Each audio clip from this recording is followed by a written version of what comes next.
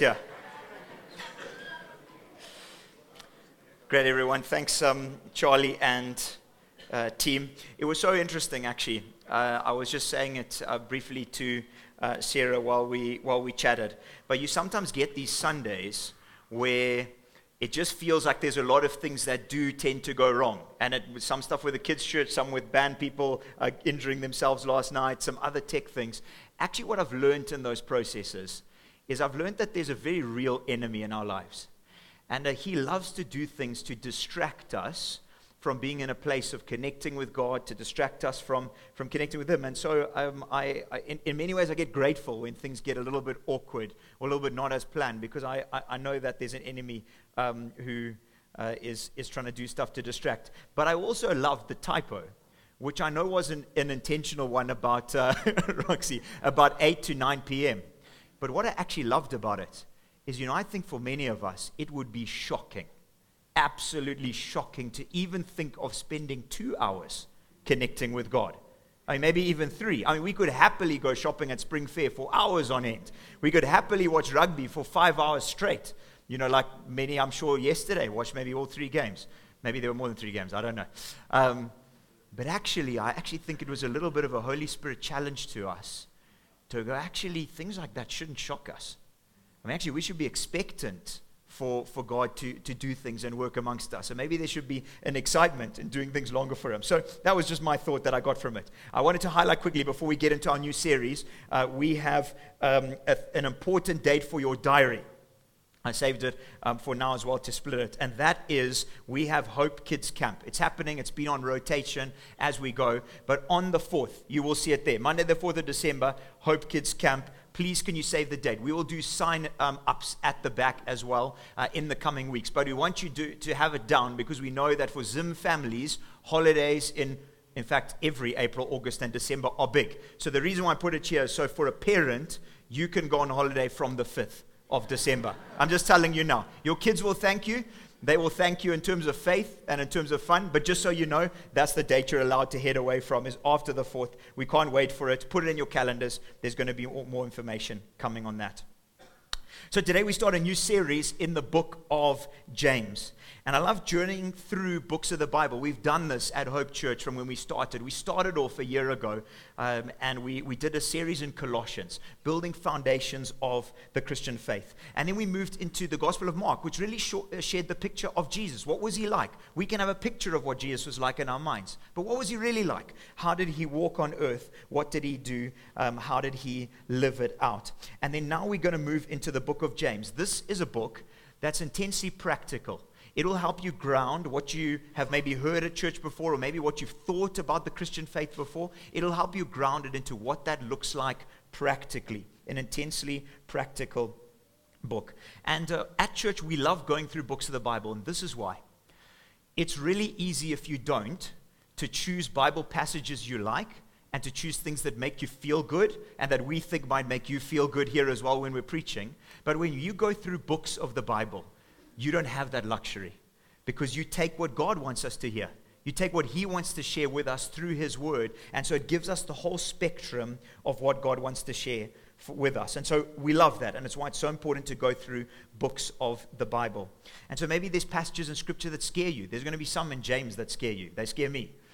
But why do we do that? Because it's God's Word, and we take what He says as truth, not what we think is truth. And so we're excited about this book. We can't wait to dive in. We want to be a church that's holistically grounded on God's Word, not just on the parts of God's Word we like, holistically grounded on His Word. So today, we're going to do a broad overview of James, and this is going to give us the framework that we see the rest of the series in. And it's really amazing what James does. He speaks in a topical way. What he does is he does an introduction. We're going to look at it today. And he covers every topic, basically, that he's going to share in the book in a condensed way. And then he does these topical attacks at different areas, if you want to call it, as we go through it. So if you're exploring faith here today, maybe you're not sure where you stand faith-wise. Maybe you've known God for many years. James is going to be a clear, straight to the point, and easy to understand passage of Scripture. Not easy to live, but easy to understand. That's the thing about Scripture. It's not rocket science. Following Jesus is not complicated. The outworking of it is difficult. What? Because of the brokenness in our lives. It's going to help you to see what it means to follow Christ. And so it's my prayer that wherever you are on this journey, that this series is going to help you take one step towards God. So if you have your Bibles, I'd love you to turn to James. If you don't, that's okay. It's going to be on the screen. If you don't have a Bible and you're looking for one, there's great free ones available, YouVersion, ESV. We've also got brilliant ones at the back as well. But if you do have, I'd love you to turn there. If you're not exactly sure where it is, it's a small book, New Testament between Hebrews and 1st and 2nd Peter. But it is going to be there on the screen. So firstly, bit of context. Who was James? It starts off and it says, James, a servant of God and of the Lord Jesus Christ. Do you know what I love about the powerhouses of faith that you see in Scripture? Might be very different to what you see in the outworking. But if you look at Paul, who wrote most of the New Testament, if you look at Peter, one of the key church leaders, you look at James as well, don't you love how the way they introduce themselves is by their first name? I love it. James. If you know anything else in your Bible, Paul, Peter. In every right, they had an opportunity to call themselves doctor or to call themselves whichever else, but they just said, James. This is me writing. I, Paul, am writing this to you. It shows humility. It shows seeing themselves, which he then says next, as just servants of Jesus. Just everyday people wanting to help other people encounter God. I love that. That was James's heart. That's what he says. James, and the only other thing you need to know about me is that I serve God, the Lord Jesus Christ, who died and rose again. What else is interesting that you might not know? James was Jesus' brother. We would really say half-brother because Mary hadn't connected with Joseph yet. So, Jesus' ultimate father was God. And then he had other brothers and sisters with Mary and Joseph. And so James was Jesus' brother. He was also called James the Just. What a wonderful thing to be called about yourself. That's what people knew him as. He was a man who was after justice. He was called James the Just. And although Jesus was his brother, he was actually a skeptic. He was a skeptic of faith. He only became a Christ follower a lot later, once Jesus had died and risen again. But there's a number of passages in Scripture, in John who wrote closely, in Mark who wrote closely about Jesus, that actually Jesus' brothers didn't believe. I mean, let's get into their shoes for a while. They grew up with Jesus. There's that phrase, familiarity breeds contempt. I think that's what it was like. They grew up with him. And it was only when he was 30 that suddenly he went on this mission charge. He started to say that he was God in the flesh. He started to do the miraculous. But there's a number of passages which actually say his brothers said, no, Jesus, you go off and be with your disciples. You go and do what you think you're supposed to do, but we're staying at home. So his brothers didn't actually believe. And then what we see is that God did an amazing transformation in James. We see in Galatians later that he was involved in the church in Jerusalem, which he later led when Peter moved on to plant other churches. What brought about this amazing transformation in his life? What might bring it about in your life today? For James, it was two things, I think. Firstly, it says in 1 Corinthians, Jesus, when he rose again, he appeared to many different people. And then he appeared to James himself. Imagine your brother now appearing to you as the risen king and just saying, James, this is me. You might not have realized I was who I said I was. You were skeptical, but I love you, and I wanted to come to you personally so that you know that I'm God. You can trust me. You can believe in me. It's your brother, Jesus. That would have been a huge part of him coming to faith. I think one of the others would have been seeing him see his brother die, be crucified. And then his body disappeared, apparently risen again, which we saw later. And I think those two turning points would have been huge for him. Maybe for you, you're going, I don't know about this stuff yet. I'm a bit like James. I'm a bit of a skeptic. Maybe you've grown up in a Christian family. Maybe you went to a private boarding school and you got bombarded with it and you're just kind of over it. Well, I want you to say, just keep exploring, keep open. Because James would have felt like that. And then Jesus changed his life. The book of James is believed to have been written in the AD 40s, so literally 10 years or less than Jesus died and rose again. James was executed in AD 62, and people believe that was because of the fact that he stood up for faith in Jerusalem in a place where the religious leaders wanted what Jesus stood for stopped. Just as they crucified Jesus, they believed that he was killed for the same thing. He was known as a pillar and a peacemaker, someone who led with wisdom and love. So that's the first one, who he was, a little bit of who he was. It's all important for the context. Who was he writing to? It says there straight afterwards, he was writing to the 12 tribes in the dispersion. Then he says, greetings, everybody. So the primary purpose of this letter was to address Jewish Christians Jewish Christ followers, both within Jerusalem where he led the church, but also those who had been dispersed. Now, why had they been dispersed? Two things. Firstly, for the same reason that Jesus was killed, is that they had come to faith. There was religious leaders who had huge power and authority in Jerusalem, and they wanted this rebellion that they saw people following Jesus squashed. And so as a result, persecution rose up. Many would have been locked up, many would have been killed, and many would have been scattered into the outer lying areas. They would have had to move to new areas. They would have had to find friendships. They would have had to do those sorts of things. So they've been dispersed and scattered. So this letter was for all of them. The other reason they had scattered is because the great famine took place in the AD 40s. Well documented, but a huge famine took place in that time. And so they would have scattered because there would have been a lack of food for many, particularly the poor in Jerusalem, and they would have had to go to find work or to find small holdings in other places beyond the city walls. So it was a difficult time to lead a church. But he was speaking and he was writing to everybody. So to Jewish Christ followers and now to us. We can all apply what he says to everybody. What was the primary purpose? That's what he wrote to, primary purpose, before we dive in. Well, the book of James, as I said, is intensely practical and challenging. And he was heavily influenced by his brother and by the book of Proverbs.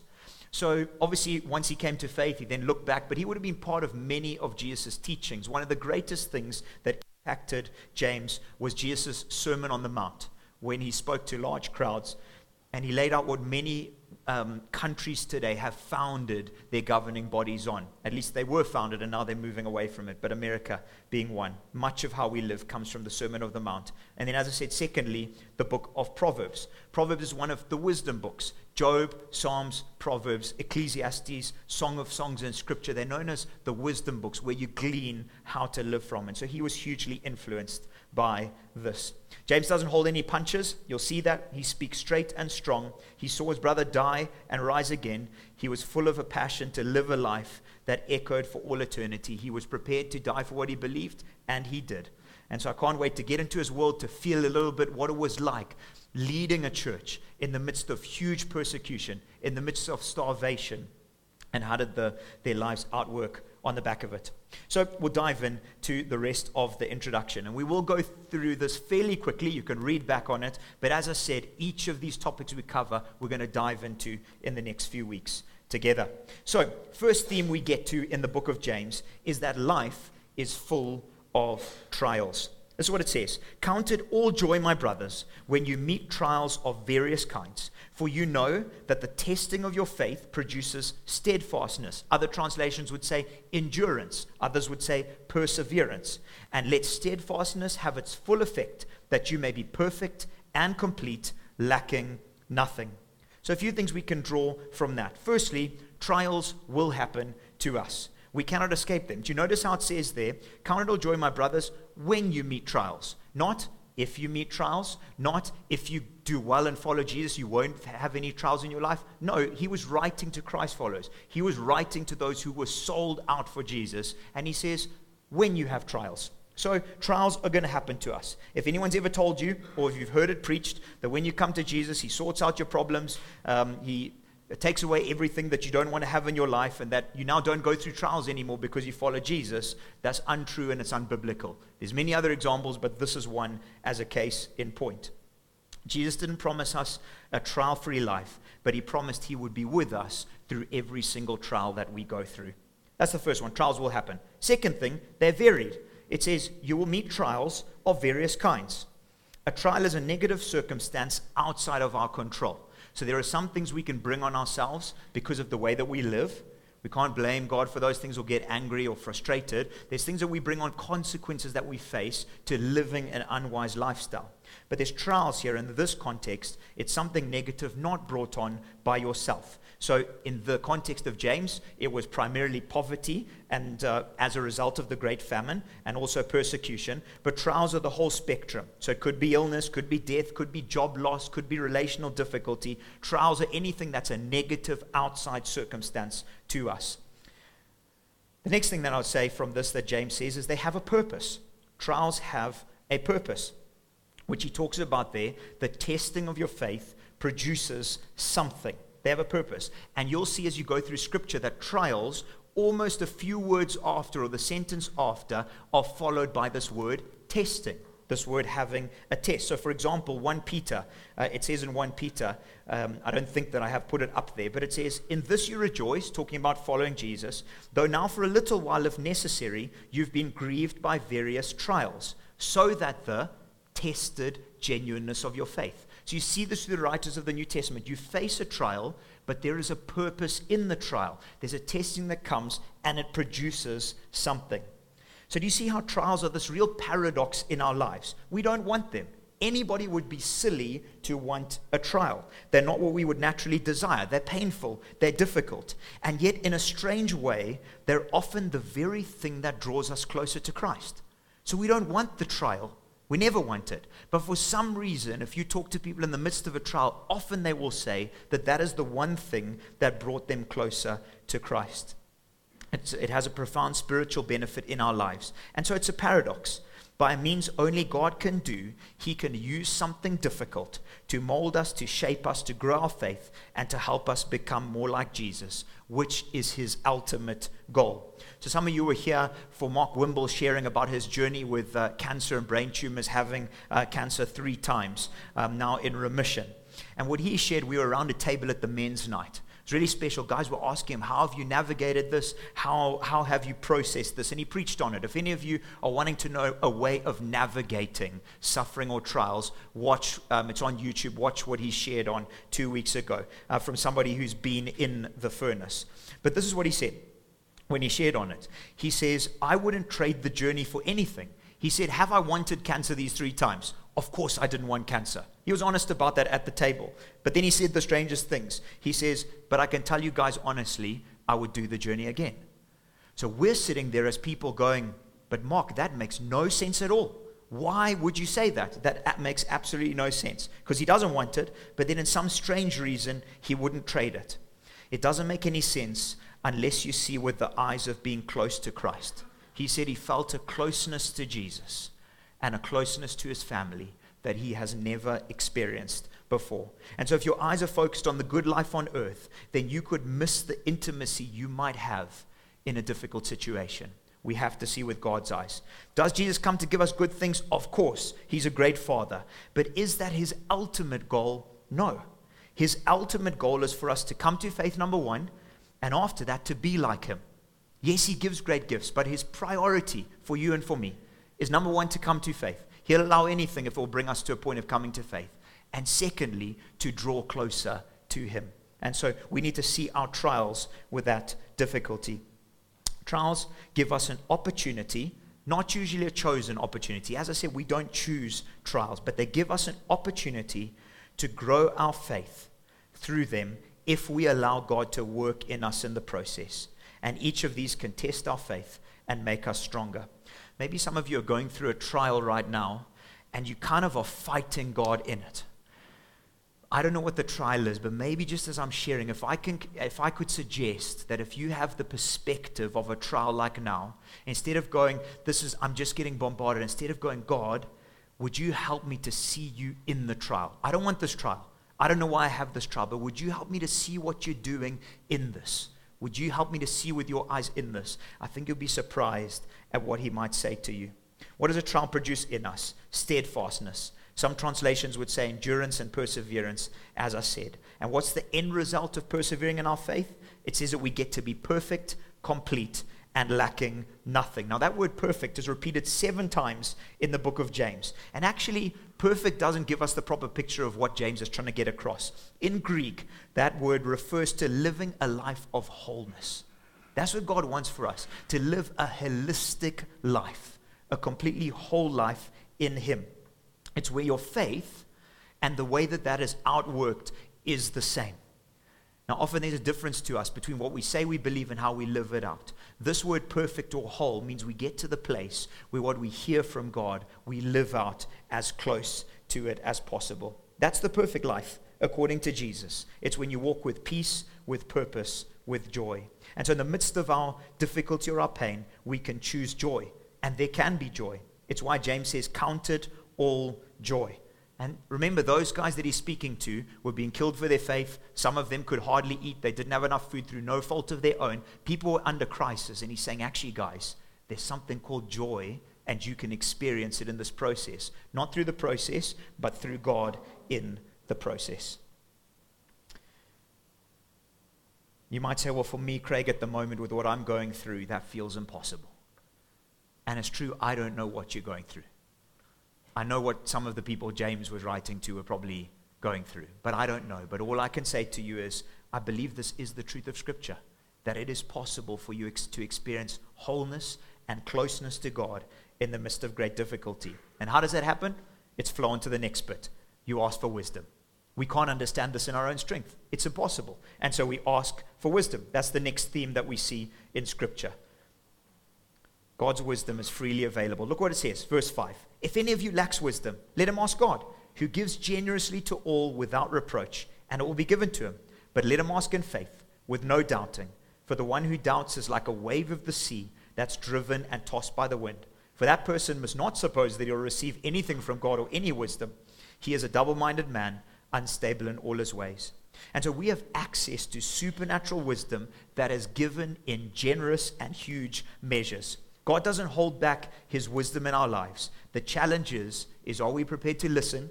Are we prepared to act on what he says? I think quite often we ask God for wisdom, then we do opposite to what he's actually telling us. And we keep going, but God, why aren't you showing me the way to go? Why is life so difficult? I keep asking you. And actually, if you to stop for yourself for a little bit, maybe, just maybe, you're asking him for wisdom, and he's trying to speak to you, but you're trying to run in the opposite direction. And then he's going to actually make life get more and more difficult until you turn to the place of walking in the way that he would love you to walk on, because he knows that's best for you. So godly wisdom is submitting our lives to God's ways, not trying to press our perspectives into Scripture, not trying to get the Bible to say what we want it to say about our lives, but allowing God's wisdom to mold and shape us. It's placing our faith and trust in the goodness of God in spite of the circumstances that we're facing. Very often, we need wisdom on how to navigate a trial, which is why this follows after what James has said. So run towards God and not away. Don't be so quick to dismiss everything as bad so that you don't grow in the perseverance that God would like to take you on the journey on. We can face our trials and our sufferings with total trust in the Father, just as Jesus did on the journey he went on.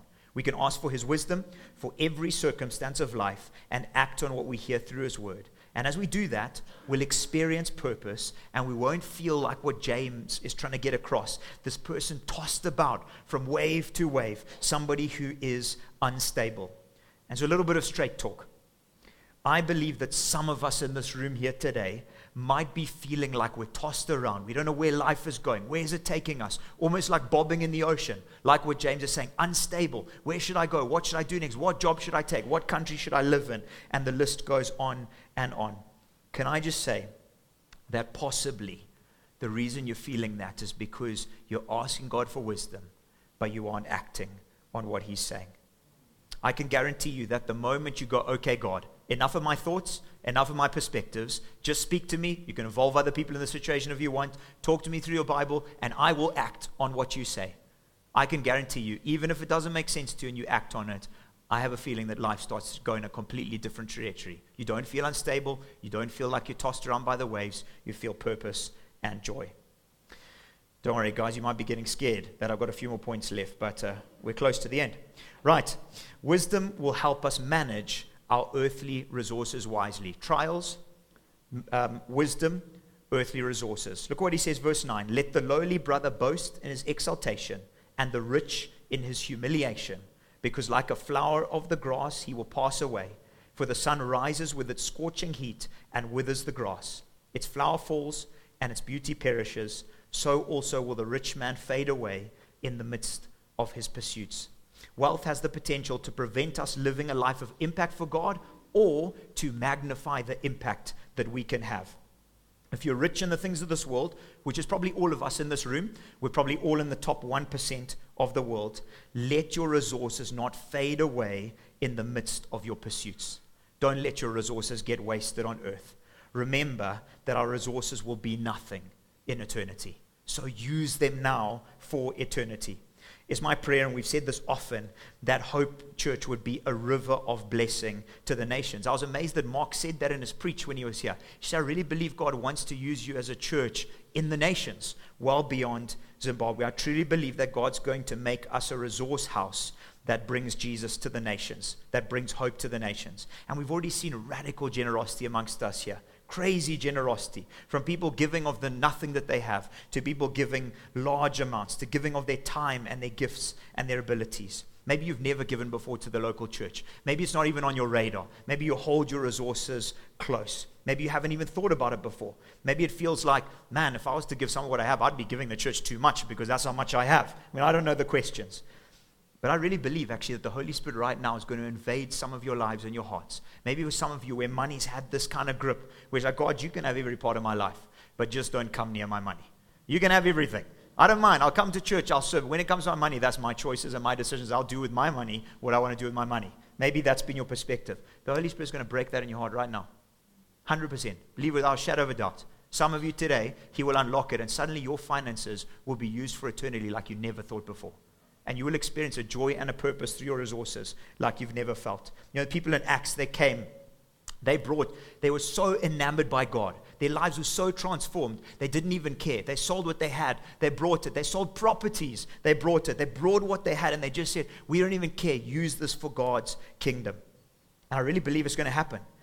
You know, as Hope Church, I don't believe our problem's ever going to be resources. It hasn't been, because I believe God's a generous God, and He gives Hope Church way more than we need. We can give out loads more to others. But you know what? I don't believe the problem will ever be limiting resources at Hope Church. Our problem is going to be stewarding what God gives for maximum benefit for His kingdom. We've got a great team that helps us do that. They're amazing already. But that's actually what I believe God's going to use us for, to be a river of blessing, not a dam wall. Last two. God is a generous God, and He gives us new life. Blessed is the man who remains steadfast under trial, for when he stood the test, he will receive the crown of life, which God has promised to those who love Him. Let no one say to when he is tempted, I'm being tempted by God, for God cannot be tempted with evil, and He tempts no one. But each person is tempted when he's lured and enticed by his own desire. Then desire, when it's conceived, gives birth to sin, and sin, when it's fully grown, brings forth death. Do not be deceived, my dear brothers. A big portion of this, I think, is talking about what money can do in our lives, but we're going to speak into temptation and those things in a future bit. Every good gift and every perfect gift is from above, coming down from the Father of lights, with whom there's no variation or shadow due to change. Of His own will He brought us forth by the word of His truth, that we should be a kind of first fruits of His creatures.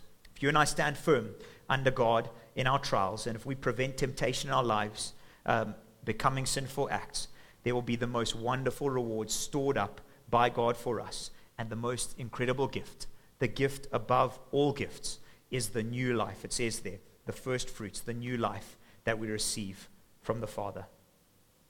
And the last bit, we'll close with this. God moves us from hearing to doing. Know this, my beloved brothers, let every person be quick to hear, slow to speak, slow to anger. For the anger of man does not produce the righteousness of God. Therefore put away all filthiness and rampant wickedness, and receive with meekness, that's humility, the implanted word which is able to save. Be doers of the word, not hearers only, deceiving yourselves. For if anyone is a hearer of the word and not a doer, he is like a man who looks intently at his face in the mirror. For he looks at himself and he goes away and he forgets what he's like. Makes no sense. But the one who looks into the perfect law, God's word, the law of liberty, and perseveres, being no hearer who forgets, but a doer who acts, he will be blessed. If anyone thinks he is religious and does not bridle his tongue, but deceives his heart, this person's religious. What he believes is worthless. Religion that's pure and undefiled before God the Father is this: to visit orphans and widows in their affliction. I love what we get to do with that as a church, and to keep oneself unstained from the world. Those closing verses we're going to unpack in about 3 chunks. They're the closing, practical outworking of our faith that will help us to see more deeply Jesus, what He's called us to. Shall we stand?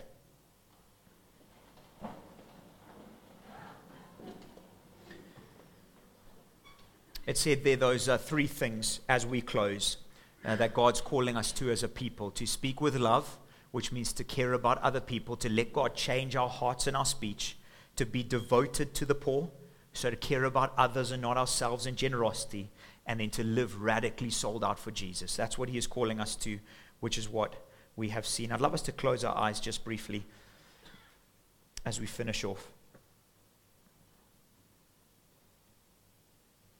Holy Spirit, would you just, as we are standing here today, would you invade our hearts, and would you show us, even in this introduction of the rest of James, would you show us just some of what's been said from your word that we need to act on today?